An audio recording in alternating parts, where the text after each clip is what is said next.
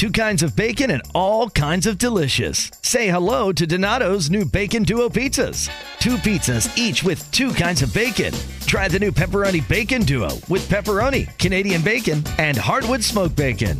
And the Chipotle Bacon Duo with Canadian bacon and Chipotle seasoned bacon. Now get $2 off a large Bacon Duo or any large pizza. Use promo code 2. Donato's. Every piece is important.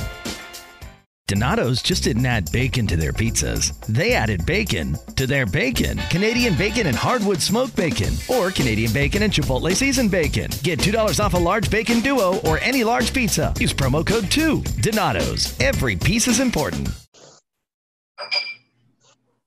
All right. Hello, everyone. This is Trina, Girl Let's Talk Atlanta. This is our first edition of our virtual pop-up talk show.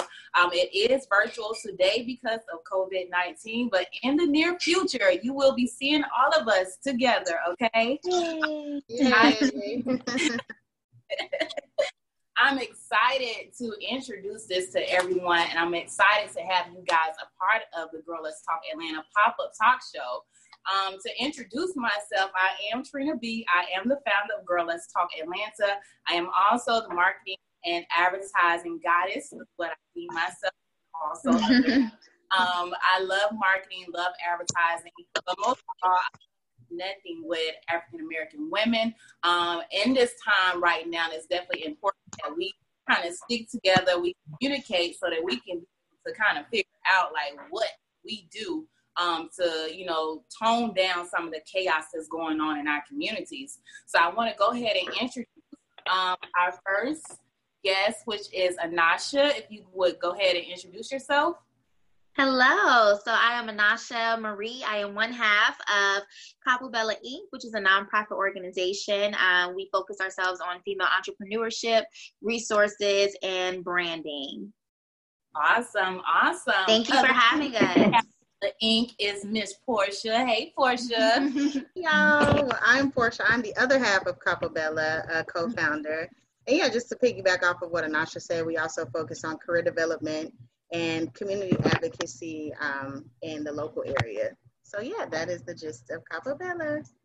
Awesome. Our next co-host is Miss Kay Nicole. Hey, Kay, how are you? Hey, I'm good. So as she said, I'm Kay Nicole, and I created a girl talk brand called Girl I Got Issues. It's just for Black girls to come together and just talk about the issues they have and, kind of just figure it out with each other. Like, girl, me too, what's going on and how can we help heal each other through girl talk? Because I believe that girl talk is a powerful healing mechanism. So, girl, I got issues.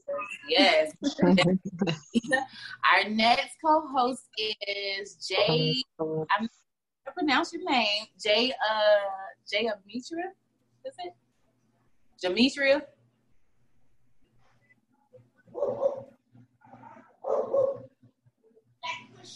Can you hear me? Yes, I can hear you now. All right. The J is pronounced like a Y, so it's Jan Nitra Waddell, and I am the only Live Past Crazy specialist. So what better place to be than here with me? And I am the founder of Be Fearless Incorporated, which is a nonprofit that helps women become more than overcomers after domestic violence. We learned how to thrive and live past that and how to live past crazy. Awesome. I love nonprofits. Our next co-host is Dr. Canary. Hello, everyone. I'm Dr. Canary. My patients know me as Dr. Fuller. I'm a medical doctor. My specialty is psychiatry. And I'm also the founder of Mind, Body, Sex because my side hustle, I'm also a sex therapist. Okay. All right. Always got to have a side hustle, okay? Exactly. Our next co-host is Miss Gwen. Hello. Hey, Queen. How are you? I'm doing well. So my name is Gwen Ajayi of gwenajayi.com. I am a personal brand stylist. I help remarkable women who show up well in their business reflect that in their personal brand and their style. I'm happy to be here. Awesome. Yes. Our next co-host is Miss Kathy. Hey, Miss Kathy, how are you? Hello, everybody. My name is Kathy Butler. I am the founder of Comfort in the Storm, and we are a child sex abuse prevention and awareness training center. So we provide training for small groups, large groups, anybody who needs to be trained. We want to make sure that your children are thoroughly protected and that you have all of the knowledge to be able to provide that protection. So we welcome emails and phone calls, and you can reach us on our social media platforms and ask questions, but definitely check us out. We do provide daily prevention and awareness tips to make sure that your children are protected. Awesome. That's amazing. Always got to look at the kids. They're important, especially I always say, especially now, because times are crazy right now. Like every single day, there's something going on. It's something that's needed regarding us as women, regarding our children, regarding our husbands, our spouses. Like everything is so much needed, and you all contributing to the community and bringing the greater good and greater causes are definitely important. I appreciate that as well. Our next guest, not sure if Candace is on here yet, but she is not, I don't think. So tonight's topic is embracing womanhood, embracing sisterhood. So I want to first begin to say, what was your first experience like with embracing sisterhood, or what was sisterhood like for you? And anyone can chime in. Before we chime in, I just wanted to go ahead and introduce myself as well. I am Day, Deja Hayes. Please forgive me. No, you're totally fine. It's okay. It's all right. It's okay. It's okay. This is new for all of us. It's okay. Look, I fit in. It's totally fine. My name is Deja Hayes. Most people know me as Day Hayes on Instagram. I am the founder of Beauty for Ashes, which is an online community and resource for angel parents, specifically moms of color who have experienced pregnancy and infant loss. And we walk them through coaching and healing and turning their stories of trigger and trauma into stories of transformation for social and political impact. That's awesome. Yeah, I love that. Yeah. Yes. That is needed. All right. So for the conversation tonight is embracing womanhood, embracing, you being a woman, period. And again, it's open. So whoever wants to begin can begin, and we'll just chime all in. Did you have a question to initially kick off the conversation? I thought you were about to ask something. Yes. What is embracing womanhood? Like, how do you embrace womanhood? And what was it like? What was your first experience like, with embracing your womanhood and embracing everyone around you, like coming into circles of women or cliques or what happened? I can share. I'll share. So I think my first experience of, and this might be the alternative, but it's gonna tie in, I promise, deconstructing the societal version of what womanhood was. That first experience of actually learning myself came from going to college. And so I came out here from Houston, Texas to Atlanta, Georgia to go to Spelman, and it completely shifted my identity, my power, my authority in ways that I never could have imagined, because I was finally able to kind of break off those barriers of what everyone else was telling me womanhood was and try to navigate that for myself. Right. I'll say, because I grew up with older sisters, so my first coming into womanhood and sisterhood was coming from my older sisters and them grooming me and teaching me what being a sister actually is outside of the actual sibling relationship. So learning how to love and learning about being in a intimate relationship with your friends and things like that. So just outside of my older sisters teaching me that, once I went on my own, because I was on my own kind of about 17. So I met women, girls my age at the time, that were going through similar things that I was going through, and we kind of all bonded and helped groom each other from things like that, because I didn't go straight to college when I graduated.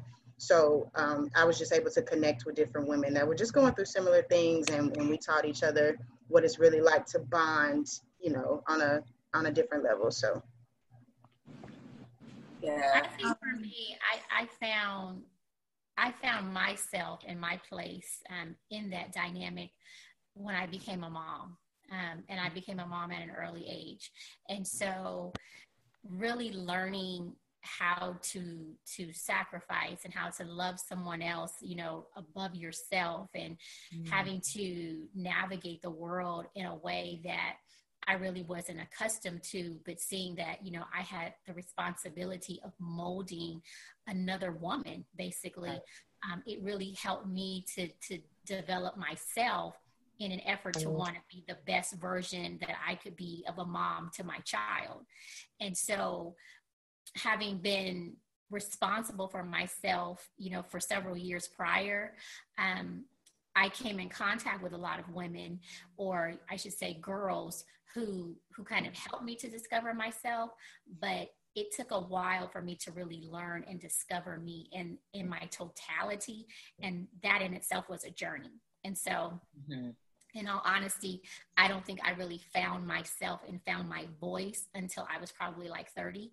But being a mom at an early age really set me on that journey and that path. And so, over time, I kind of discovered who I was, but that really initiated through motherhood. I'll share. So I am a Navy veteran, and so I think my experience with going to boot camp, because I went in right out of high school, and I grew up with a brother. I didn't have any sisters. So going into boot camp was my first time really like being around women that around my age, and then everything was like a time limit. So it's just like when it came to showering, I'm like, I got to be naked in front of these other girls. Like for the first time I'm being like nude, and it felt like in public, Right. But it's kind of like, okay, you don't have time to be trying to cover up and be cute so these other girls don't see what you got. We all got the same thing. And if I don't get out the way, then old girl over here probably not going to be able to shower because we got like 10 minutes. You know what I mean? So it was just like, it was something like that, just being like, stop thinking so much about people seeing you and covering up, girl. Just do what you got to do and get out the way. And then that was me like being considerate of other women for the first time. Or if like you got 5 minutes to make your bed and have your uniform on, and I see somebody else over there struggling with her bed, I'm like, let me help this girl. You know what I mean? So it was just like always, that was me just being a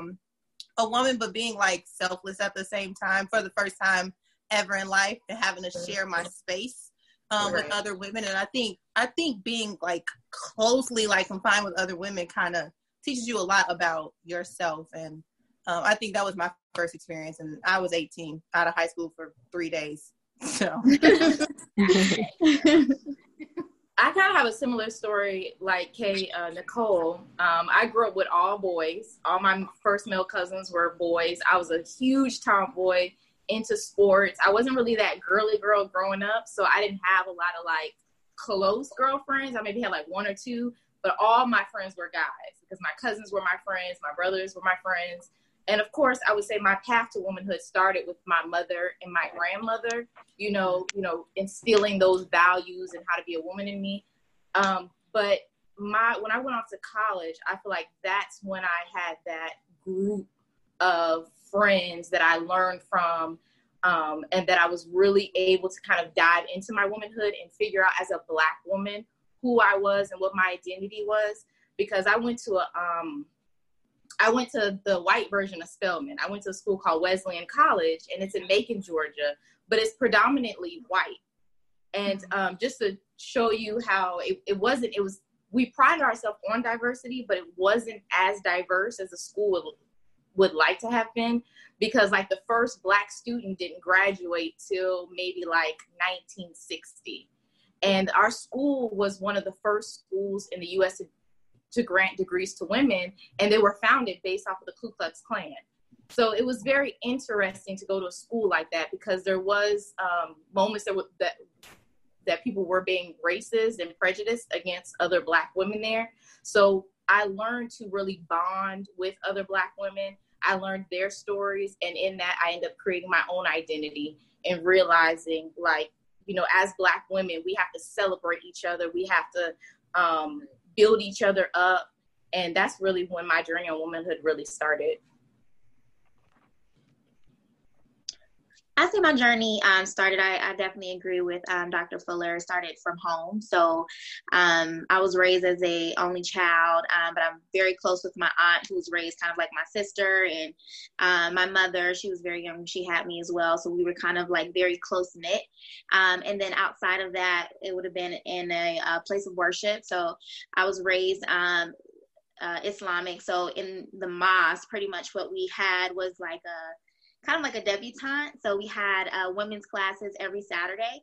And it was really great because it really started the foundation of teaching me not only how to be a woman, but how to be a great wife, how to be, a good mother and things of that nature, and learning how to cook. So learning how to have, good communication skills and things of that nature. So that really helps, just put a foundation of who I am, and really made me comfortable with being who I am.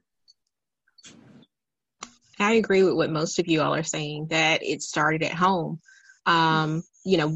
Seeing my mother be a mother and also a wife and an entrepreneur, what that meant and how she embodied all parts of her womanhood.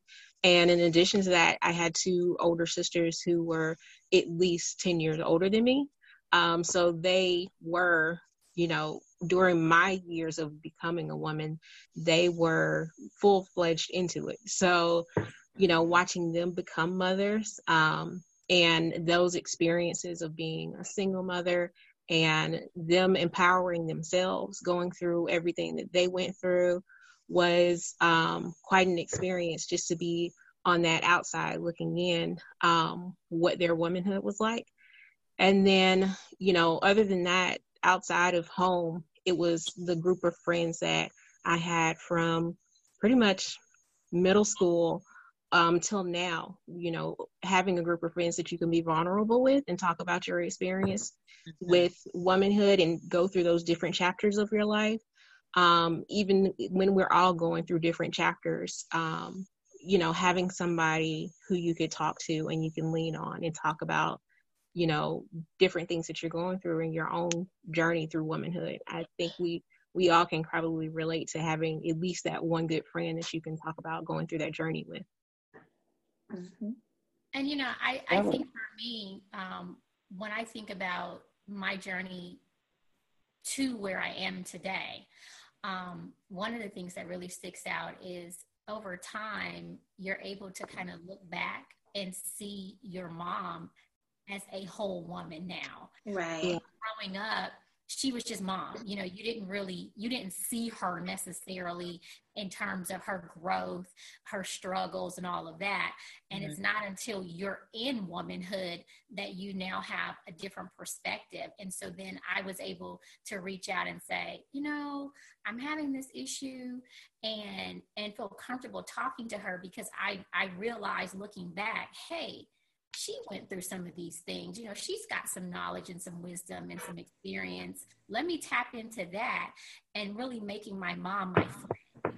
Because I think, in those adolescent years, you don't necessarily, you may not see your mom as your friend, not all of us anyways. Right. And so as you start your journey into womanhood and you start to see some of that really tough terrain, and you're like, okay, I need some help navigating this. Let me call my mom. For sure. She might know some stuff. Let me call her. When you start that conversation, and she's like, I was wondering when you was gonna ask me this. I was waiting for you to open the door, because I didn't want to insert myself, but I was waiting for you to ask. And so now you're seeing your mom, as a whole woman who has a wealth of knowledge and experience, and she can help guide you in a way that maybe you didn't appreciate, in your adolescent years. Yeah. Right. And so I love how you put that. That's so true, because I definitely started to bond with my mother at an older age, like you said, was able to kind of still rely on her, even though I had kind of shunned her out, thinking that I knew what I was doing. When I called and was like, okay, Mom, I need some help, she was right there. And like you said, she was like, okay, I was wondering when you was going to go ahead and give me a call. Right. My mom is, you failed because you didn't tell me this. And so she, well, I've been waiting for you to ask. I don't want to insert myself. I don't want to overstep my bounds. But and I jokingly say that to her. But there's so much that we can learn from, from our elders if we just take the time to sit and listen. And it's not that they want to teach us, but sometimes, we're bumping our own heads, and they're just waiting for us to, to ask. Yeah. That's for me, I agree with everything you guys said. I am the middle child, so I have an older sister and I have a younger sister, and 3 girls growing up in the household. It was crazy. It was chaotic. Relatable. I literally didn't realize, I guess, what my mom was going through, or, the issues and things like that she was having. Until actually a few days ago, I was sitting here cleaning up, and I was like, you know what? I wonder if my mom was going through the same thing. But the thing about it is, when we were younger, my parents didn't speak on the issues or the problems that was going on in the house. So we didn't know that anything was going on. So when I'm like, dang, my mom was going through all, because she was a single mom. So I'm like, my mom was going through all this stuff and had, probably her sisters or somebody to talk to. But at the end of the day, she was doing all this stuff on her own.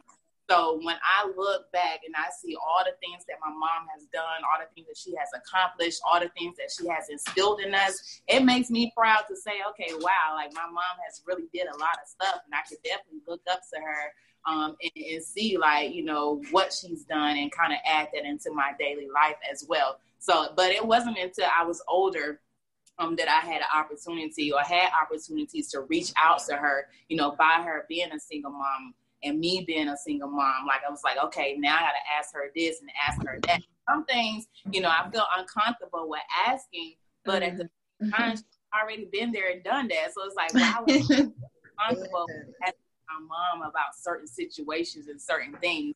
So like Anasha said, I'm starting to develop a different relationship with my mom now versus when I was younger. And now it's like, Mom, okay, what did I do? At first I wouldn't ask for any advice. I was in control. I had everything figured out. So why am I going to ask her for anything? I don't know. You're going to be like, don't ask me for no money, whatever it is.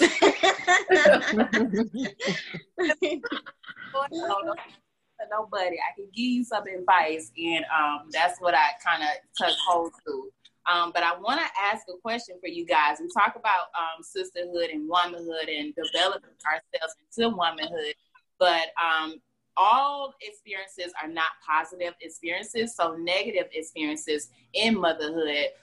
You guys, if you have had any negative experiences with dealing with sisterhood or being part of sisterhood, what was that experience like, and how did you kind of maneuver through that experience to kind of, not drown out your wants of being a part of a sisterhood, I want to say?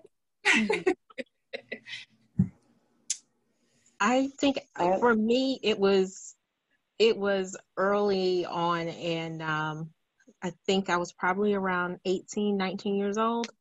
And, when different people are introduced to your circle of friends, you find it kind of changes some of the dynamic.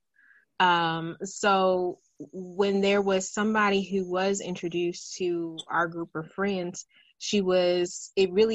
her confidence in herself and her assuredness of herself and her having her outspoken and being opinionated about things intimidated me.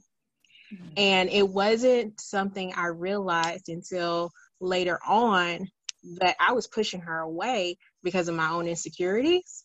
So, her being just who she was like looking in the mirror saying to myself, you're not that. And literally we're like best friends today. And we had a conversation about it probably sometime within the last year. We had a conversation, and I told her, when I first met you, I really thought you were a B, and I didn't like you. And we laugh and joke about it, but I told her, I was like, yeah, you were so confident in yourself, and you had an opinion, you were so sure of yourself, and when you stated yourself, you were very confident. And that intimidated me because at that time, that wasn't who I was. So, you know, we appreciated the transparency and having that conversation about it. But yeah, I think really examining those negative moments and understanding how other women are projecting things on you is something when you're talking about women empowerment. Right. Yeah, I've had experience as well, like just being in rooms with women that were more like advanced or women that were at a higher level than I was. I did feel intimidated until I got to, I guess, find myself. And I found myself by being in those rooms, by being in those networking environments, and just being in those environments, period. Like, I just learned how to, you know, have confidence in myself to know that, okay, these women can walk in here with they Louis Vuittons on, with they Reeboks on, whatever it is they want to walk in here with, they walking in here with confidence. Why can't I have that confidence when I walk into these rooms? Why do I always have to feel intimidated because of this next person or what this person is doing? But, you know, just being around other women, it made me realize, like, we are all, like, our confidence levels are always on 10. And if you, you know, have want to, you know, be, I guess, like in around, you know, I've been drinking, y'all, so excuse me, but if you are around those people, you definitely want to be able to learn for individuals as well. So you don't want to just be in the crowd and be amongst people who are higher than you and you always feel like you're at the bottom of the totem pole. You want to learn and be able to find that confidence and find that balance in yourself as well. So yeah, I definitely had to put on my big girl panties real fast, okay?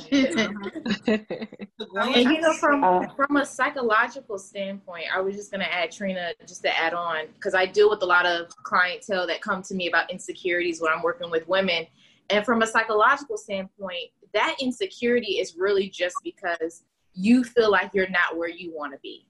With a lot of women, when they walk into a room and they see, you know, lawyers and engineers, it's a lot of times it's the insecurity within themselves because they're like, I'm not where I want to be yet. I haven't reached or fulfilled my goals and my aspirations. But once you become friends with those women, we all start at the bottom of the totem pole. You know, like I just graduated from medical school in 2018 and I felt like I was never smart enough to go to medical school. I had a lot of insecurities about going to medical school, but I was like, you know what? I'm just going to get over it. I'm just going to work through these issues. And every day I had to give myself like positive affirmations to make it through because it wasn't a lot of Black women in my medical class. So I always had to constantly, you know, pump myself up and, you know, make sure that I was holding my head high and holding myself accountable for my actions and different things like that. But what I realized was my insecurities were just because I wasn't where I wanted to be. Because once I started knocking down those goals, I was like, okay, I feel like I belong. Like I am worthy. I know that this is where I need to be. And now I can fulfill all the things that I want to fulfill. Yes, you said it. I would say my struggle was actually moving to Atlanta. I was new here. I didn't know anyone, like no friends, no family. And I'm a girl's girl. So I was used to like in Virginia having like girlfriends that I could just do nothing with, you know, like I could just be like, I'm bored. I'm about to come over. We would go to the grocery store together. I mean, we would do nothing together. Okay. Like, and we were cool with that. And I like that. Like, I like to just chill with the girls. We having girl talk. We having wine nights. And it's not like a big thing. So I came to Atlanta and I immediately jumped into going to these meetup groups and girls night out, all this different stuff. Because I'm like, I'm about to get me a crew of girls and we about to do nothing together. Because that's what I like to do. I mean, I like to go out and stuff. But I love to do nothing and just have some girl talk with some ladies. So then I realized I'm going to all these events and I go home with just like a stack of business cards. Like every event, it was just business cards. I'm like, they don't want the same thing I want. And I just love like just hanging with the girls. You know what I mean? So I'm just like, new girls, I don't care. Oh, you knew, you just came back in town. I don't care. I just be wanting to like chill.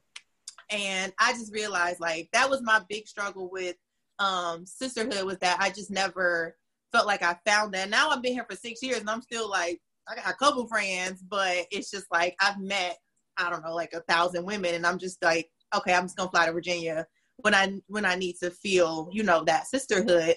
And so I feel like just flew back from Virginia last week, and I'm just like, maybe that's just what I have to do. You know what I mean? Like, maybe I just have to fly to Virginia when I want to feel that. So I think that was my biggest struggle when it comes to the sisters, was just that, like, I wasn't finding people that wanted the same thing that I wanted. And when it came to like meeting other people, I think the whole like no new friends thing was just like embedded in everybody's head. And I'm like, what's wrong with you? Be my friend. Yeah. I'm cool, right? Like, that was aggravating. No? All right. But I think that was too is having those relationships and those friendships modeled for you. Because for me, I struggled, you know, well into my 30s in really establishing and developing relationships. And when I look back, I had to come to terms with the fact that part of it was because it really wasn't modeled for me. You know, my mom is very much, she's very introvert. So we didn't have like, you know, a lot of people come into the house as a kid and as a teen. You know, that just wasn't something that went on regularly. And so not really seeing that being modeled, I think it you know, in some ways I kind of struggled. And so it wasn't until I was probably my early 30s that I really found the ease of being vulnerable around women and wanting to be open, because I think I was really guarded for a while because, you know, I had some trust issues. And so once I opened myself up, and not to everybody, but, you know, you find a couple of good friends, and then all of a sudden your whole world changes. And then moving here to Atlanta 4 years ago, it was such a breath of fresh air because, you know, my family, obviously those are my friends. You know, we have a big family, and we always say we don't really need anybody outside the family because there's so many of us that we make our own party. But then, you know, connecting with other women here, you know, through my family, it was very refreshing because it was like, wow, is this what it's like to, you know, to just be around a bunch of women and be able to have a good time and no drama and kiki, and, you know, it's just all good at the end of the night. And it was just, it really was amazing. And I often, you know, tell my cousin, it just feels so good to be loved, and it feels so good to be chosen. And I still have, you know, good friends back home, and I miss them, you know, dearly. But I also have really started to enjoy, you know, just like I said, being chosen and being well received. It makes all the difference in the world. I definitely. You know, as different as everything seems this holiday season, one thing still holds true year after year. Everybody loves holiday scratch-offs from the Ohio Lottery. And with tickets available from $1 to $20, they're the perfect gift for anyone on your list 18 years or older. So, stay safe this year and play it safe with your gift giving. Give scratch-offs from the Ohio Lottery! Lottery players are subject to Ohio laws and commission regulations. Please play responsibly. Donato's just didn't add bacon to their pizzas. They added bacon to their bacon. Canadian bacon and hardwood smoked bacon, or Canadian bacon and Chipotle seasoned bacon. Get $2 off a large bacon duo or any large pizza. Use promo code 2. Donato's. Every piece is important. Agree with that, just being well received and understood by, you know, like-minded women. And that's one of the reasons why, you know, Portia and I were able to get together and put Capo Bella Inc. into a actual idea, because that was something that personally, I can speak on myself, but personally I struggled with, was finding women that just kind of share the same values and the same things that I really cared about. So that really kind of opened my eyes a lot to just this journey with Capo Bella Inc. and finding these beautiful women who are passionate about what they do. They're, you know, determined, things of that nature. So it just really, really just continued to allow me to be comfortable with my journey and knowing that I am, you know, doing the right thing and being able to create this platform, you know, that we've created together. It really helped, you know, with just that journey. That's really interesting. As I hear everyone's struggles and being kind of rooted in insecurity, not having those things modeled for us. And I've seen that manifest for me was after my child loss experience last year. It was trying to find sisterhood in a community that I actually didn't want to be a part of. And so inadvertently, you are assuming that there's going to be like a level of empathy or care. And something that I found, at least on the beginning of my journey of finding that community, is that everyone wasn't willing to embrace you. And everyone wasn't willing to actually model this idea of sisterhood and comfort, especially Simi, as you have shared experiences. But I can say now that when I began to share my story more and more through like my own healing journey, that I was able to kind of attract those people who helped me to heal along that journey and became sisters and became friends. And so all in that, though, it required me to kind of get like vulnerable with myself and kind of unlearn some things and like learn about mothering myself in a way that allowed me to actually open up a space to receive that type of community. I love that, mothering myself. That was great. I like that. Unlearning and mothering yourself. That was great. Yes. I want to respond to what Kathy said quickly about her, was it friends? You said friendship wasn't really like modeled to you by your mom. So my mom had 5 sisters. So I never seen my mom have friends either, but she had those 5 sisters. And to this day, they get on conference calls together and they gossip and they do whatever. So it's still like, okay, she don't have friends, but she got 5 sisters. Like, so it was just like, I always had to just try to find like at least one good friend or something, you know? So I think that's like the difference between like how my mom modeled friendship and like my own experience, because she had 5 sisters, you know, and they were very close and they were very close with their mom. So they always had like their girls little clique. They were born into their little clique. We were in a different state than our family. It was always just us where we live. And so we were so very disconnected.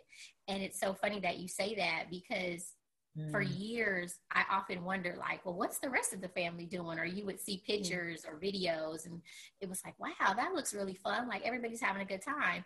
And so once I came here and I started to visit more often, it was like, wow, is this what it's like to have, you know, this big family and everybody gets together and it's just all love. And, you know, I would go back home and feel like we're missing out, because, you know, it was just my mom, my sister, and my dad in California. And we were like so disconnected. And so that's why I was saying, like, when it's not modeled for you, because we didn't even have that family connection where we were literally on an island, and that's kind of what it felt like.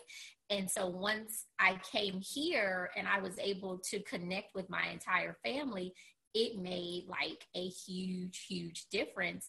And that's not to say that I didn't have good friends, you know, where I came from, because I did have a few good friends and some women that I could be really vulnerable with. And we would have girls' night out and stuff like that.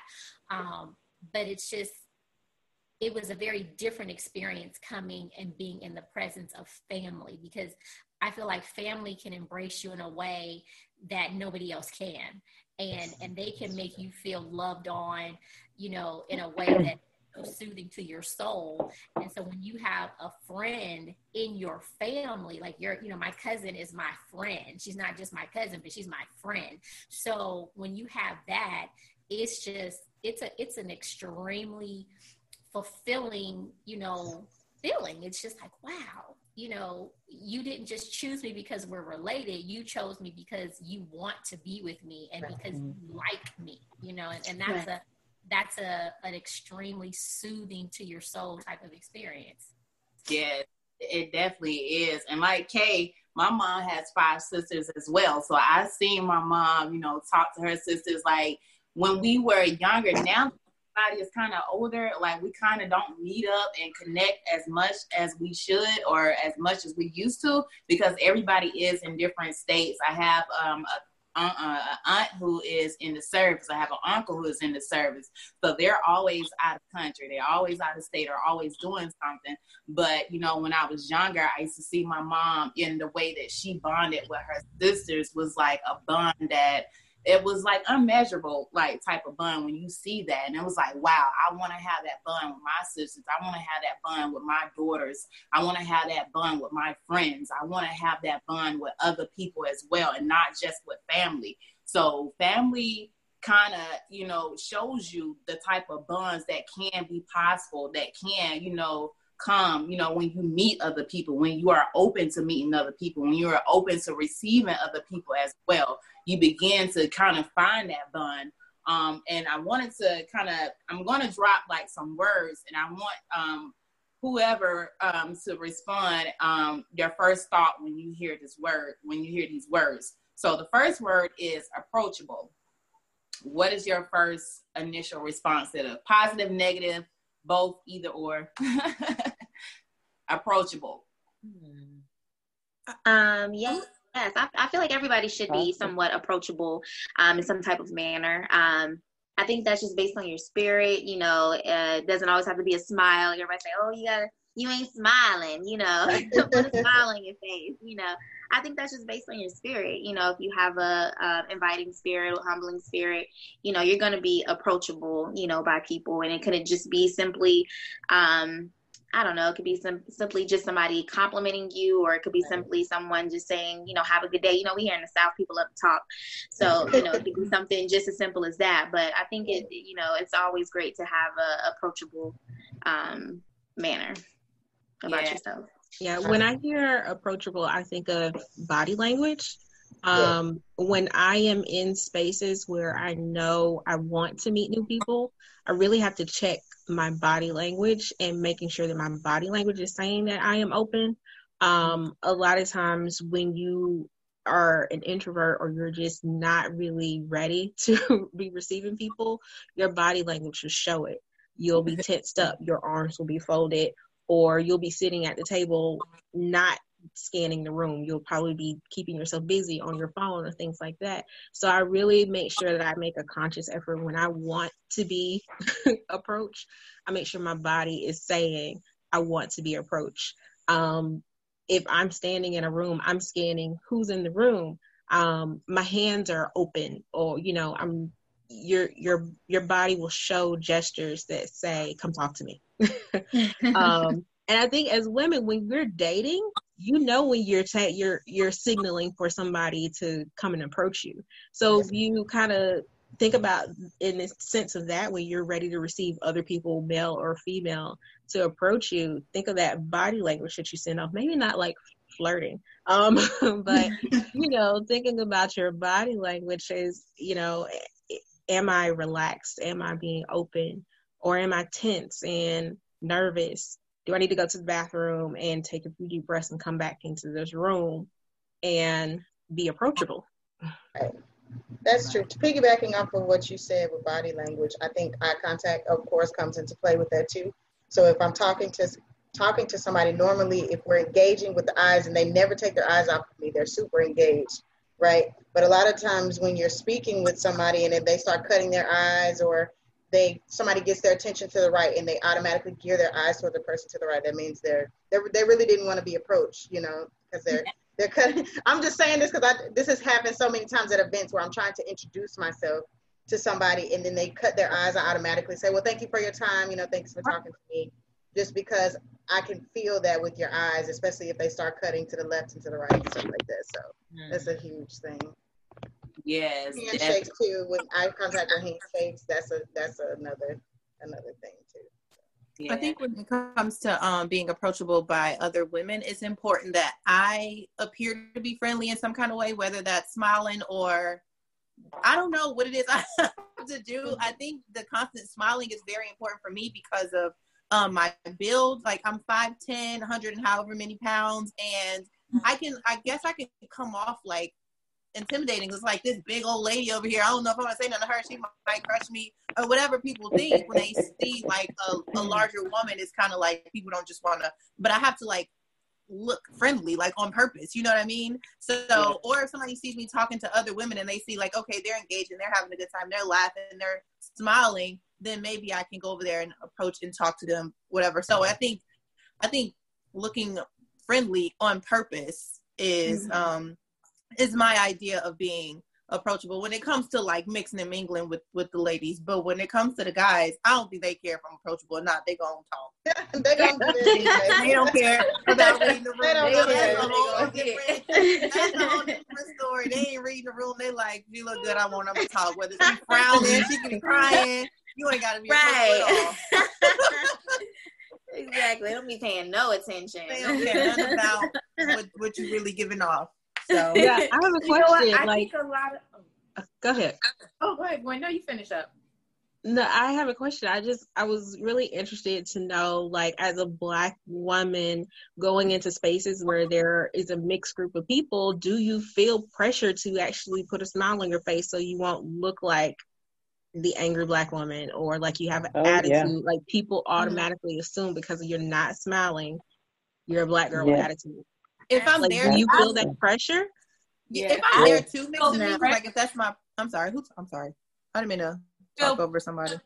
Fairly to like smile. Like I am who I am. If I feel like smiling at that moment, I'll smile. But if I'm just scoping out the room and I'm really like taking my time to like scope out the room, I don't know like what my facial expression looks like. And I'm not trying to look like I'm all happy when I'm looking around trying to see like what else is in here. Like, but if my eyes meet with someone else, then I can be approachable. My smile will come. My body language would change. But as I'm scoping out the room, I'm just me, you know. And I don't know if anybody is looking or whatnot. But yeah, I don't really like feel pressured into it. Now, some situations, like if I am like really like a Black person in the mix, then I'll try to smile. And I'll try to be more polite just for them to know that, okay, she is approachable. She is not like, you know, she's not, unapproachable. And I only do that like when I'm in like different markets or whatnot, like open markets, because it's a lot of white people there. And I'm just like, oh my God, like I really gotta, kind of, because, for the most part, they don't talk to you unless you look approachable. So if you want people to talk to you or whatnot, when it comes to business, yeah, you definitely got to look approachable. That's really interesting you say that, because I think in echoing all of that, in the nature of the world where everything is video conferencing now, for my work that I do for a large corporation, we have video conferencing. And I've seen a lot most recently that there's been what I call policing of Black and brown facial expressions. And like calling out of individuals because they might not be smiling, which is like ridiculous to me to think that just because I am not smiling today on this video conference that I've had for the 3,000th time, I have to be called out. And so it just always sometimes kind of feels like we have to carry this burden of making everyone else feel comfortable when we may not want to smile at that moment. I might not be happy. I might need to have to take a bio break. But, to put somebody on the spot because you want to police their emotions and their faces is something that I've been seeing a reoccurrence of in this time right now. Yeah, definitely in the corporate world, because like you said, we're video chatting sometimes 2-3 times a day too. And sometimes I will only turn my audio on because I don't want to hear that. And then I don't want it to seem like I'm rebuttaling, because I'm that employee that like will be like, so is that like a police, or like, what are you doing? Like, I'm always the one to say something. Like Anasha will tell you, I'm always the one to say. So, sometimes I turn my audio only on because they will do that. You'll be on a conference call with 20 people and they'll say, hey, Portia, you having a bad day today? I'm like, why are you asking? I think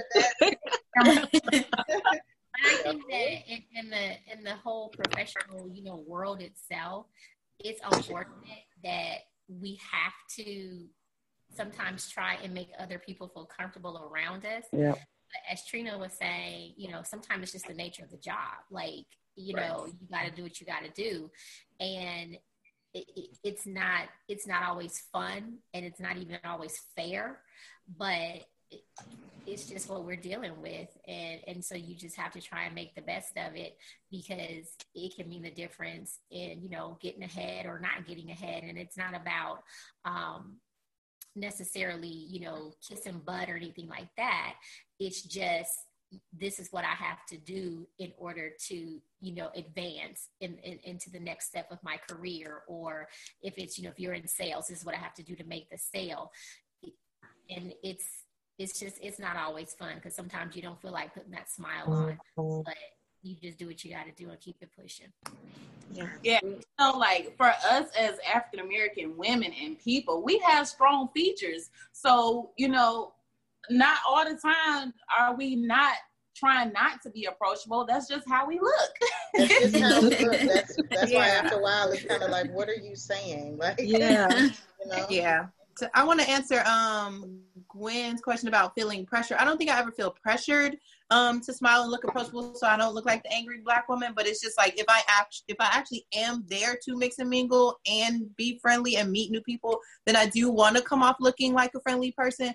But any other case, like, no, I don't feel pressured to look friendly or look happy all the time. It's just like if I'm just going somewhere to eat or whatever, I'm not going to be like walking in smiling. But if my purpose of going into that space is to be friendly and mix and mingle, then yeah, I do feel like it's important that I look friendly.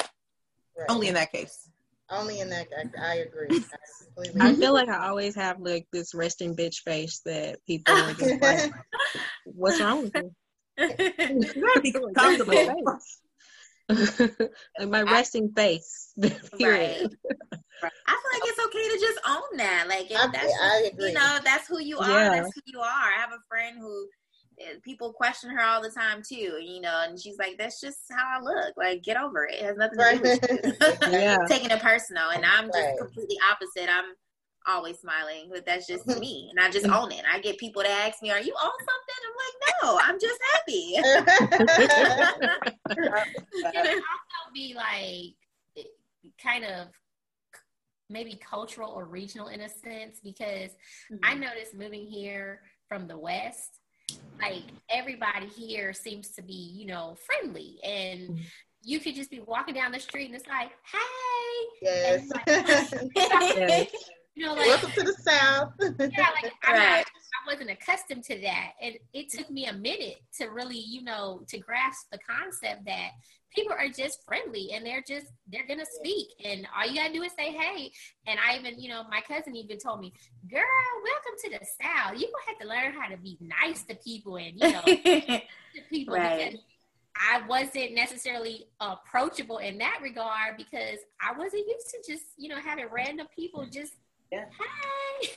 Different. So I think, depending upon where you're from and what you're accustomed to, there is a level of adaptation that has to take place if you're in a new environment where that's just commonplace. Right. Yes. All right. I'm going to say one last word and then we're going to close it out. We are topping our hour. Honesty.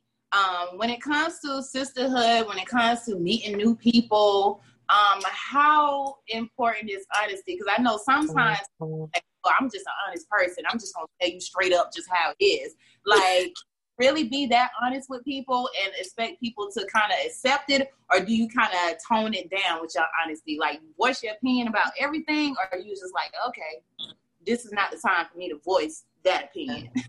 Read the room. You gotta read the room. Yeah. There's a time and place for everything. It's okay if you are just that blunt person. Some people just can't control themselves, and it's okay if you are. But I feel like as you're growing and maturing, that's a part of maturing, is knowing how to read the room and knowing what situations to talk about. I'm not going to go into work and just go full on about all of my personal views on politics and religion, until I'm able to read the room and get to know who I'm working with, and I just feel like that's just something that you just have to, grasp as you get older. Yes, that is. And to piggyback off of what she's saying, I think that's so important because I'm a psychiatrist, so I listen for a living, essentially, give advice and different things like that. But not everybody can take in what you're trying to give. And so a lot of times you have to meet people where they're at, because even if you are being honest and it's to improve them as a person, sometimes people aren't ready to receive that advice. So I think reading that body language and knowing where your friend, family member, coworker, where that person is in their life, and if they're actually willing to take in that information, because you can give information and advice all you want. But if they're not willing to receive that and they're not ready to receive that, then it's going to go in one ear and out the other. Yep, you wait your time. Right, because you don't want to over or undercompensate in the name of honesty. So you really want to just, kind of think about what it is that you want to say. Because a lot of times I'm that way too. Like I'm very like opinionated, sometimes we all are, but you have to really think like, okay, is this really like, can this really wait? You know what I'm saying? Or is this person really going to be receptive to what it is I'm going to have to say? Or are they only going to be recognizing my tone and my delivery? Right. So you just really have to. I think we have to be pay attention that our words have to have direction. Like when you open up your mouth, your words have got to have somewhere to go, or else they're going to fall flat and you're going to trip over them, and so is someone else. And so your honesty can truly hurt somebody because they're tripping over it, and then you cause, something to hurt them when you didn't mean it that way. Right. So I'm all for being honest, but I want my words to have a direction and a place to go. So either they're going to fall softly, which I hope and you can receive, and just like Dr. Fuller said, you have to read the room and see how they're going to receive that. But I want my words to have direction so that I'm not causing a hindrance to, I may want to help my girlfriend or my sister or my friend, but if she's not ready to receive that, then, if I tell it to her, it's going to be received the wrong way, and it could prolong her process, whatever her journey may be. Very true. Very true. I think when it, sorry. Someone once told me you can say anything, but it's how you say it. And so you can't just always want to get something off your Blurt chest, it out. speak your mind or speak your piece, because it's not going to help the situation. And so sometimes you have to choose to take a step back and say, you know what, this is not the time to say that. And then in other instances, maybe it's the time, but it's very important how you say it. Yeah. I think a lot of times we're not gentle enough with one another to recognize that how we're saying it is probably what's more hurtful than what we're saying in a lot of cases. Yeah. I think when it comes to honesty, like different from being opinionated or sharing what you think about something, but just being honest about yourself and who you are and like who you are, who you're giving to other people. So if you're wanting to meet me and you want me to be your friend or your accountability partner or whatever, I have to be honest about like who I am, because I don't want you to fall for something else that I'm actually not.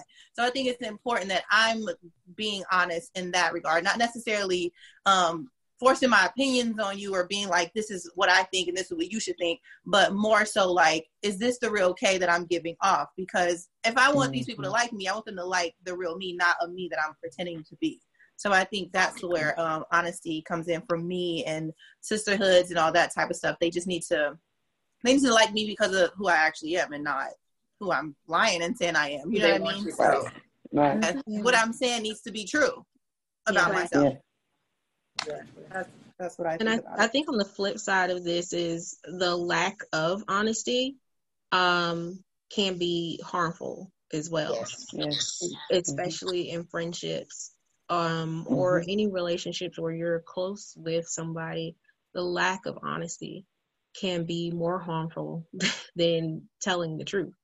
And I think when you're coming from a place of being vulnerable, honesty can come across as something that is healing. It can lead your relationship to another level, or your friendships to another level, or whatever, person you're being honest with. It can open up new doors when you are actually being honest, and the lack of being honest can harm, whatever you're trying to work on. Being honest can also harm too, and I think you have to be okay with that. When it comes to like somebody telling you the absolute truth about something, and if you don't like it, you have to be okay with it. And if that truth makes you want to walk away from that person, you have to be okay with that. Don't prefer that they lie to you and tell you what you want to hear. Like, be okay with that honesty, and be okay with, if you have to cut ties with that person, you have to cut ties, but at least they were keeping it real. Because there's a lot of that lack of honesty, as Gwen was saying, and that can be hurtful, but the truth can hurt too. But I would prefer that You know what I mean? So, yeah, but I prefer honesty. Isn't it somewhat relational though? Because we have to, we're not going to just go through life, cutting everybody that comes, across our path. So I think it has to be rooted in somewhat of where are you in that relationship. And, if that relationship isn't something that's really near and dear to you, and it's something that you really want to fight for, I don't see why you would necessarily, want to say something that's going to hurt somebody. Like, I think we have to be considerate of people's feelings. And although we want to be honest, it goes back to what am I saying and how am I saying it? And do I need to say it at this very moment? Because maybe you're not the person that needs to tell them that. And we have to be considerate of that. And I know in our closest relationships, yes, for me, honesty is extremely important. It's really like one of the most important things to me in a relationship. But with that, I don't feel like I have to tell everybody what's on my mind and what I'm thinking at all times. No, it's not. It's not that deep. And I don't want to be that person that's always hurting someone simply because I had an opinion. Mm-hmm. Yeah, completely agree. I'm interested in that. Go ahead.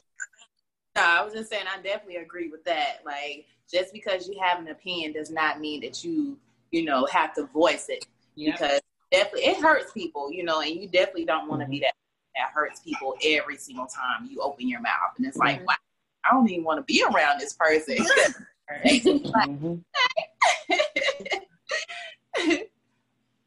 So I've been in therapy for a while with a really good therapist, and one of the things that she has, said to me was not assuming how other people will feel when you're speaking your own truth.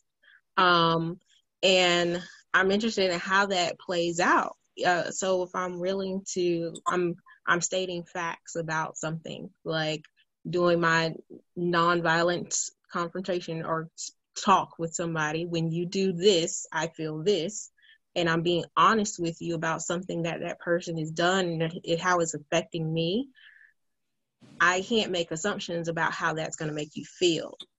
So being honest, and I think maybe Dr. Fuller, maybe you can help kind of shed the light on honesty and assuming that my honest truth is going to hurt somebody, making those assumptions about what honesty, how that would make somebody else feel versus telling them the truth. How do you, reading the room is one thing, but assuming how that would make somebody feel versus I had to tell the truth. Right. Where do you go with that? I think it's also where that person is in their life and the level, like what type of relationship that you all have. Because I was looking at, does anybody watch Insecure? Yeah. So I was looking at the relationship, since we're talking about sisterhood, I was looking at the relationship between Molly and Issa.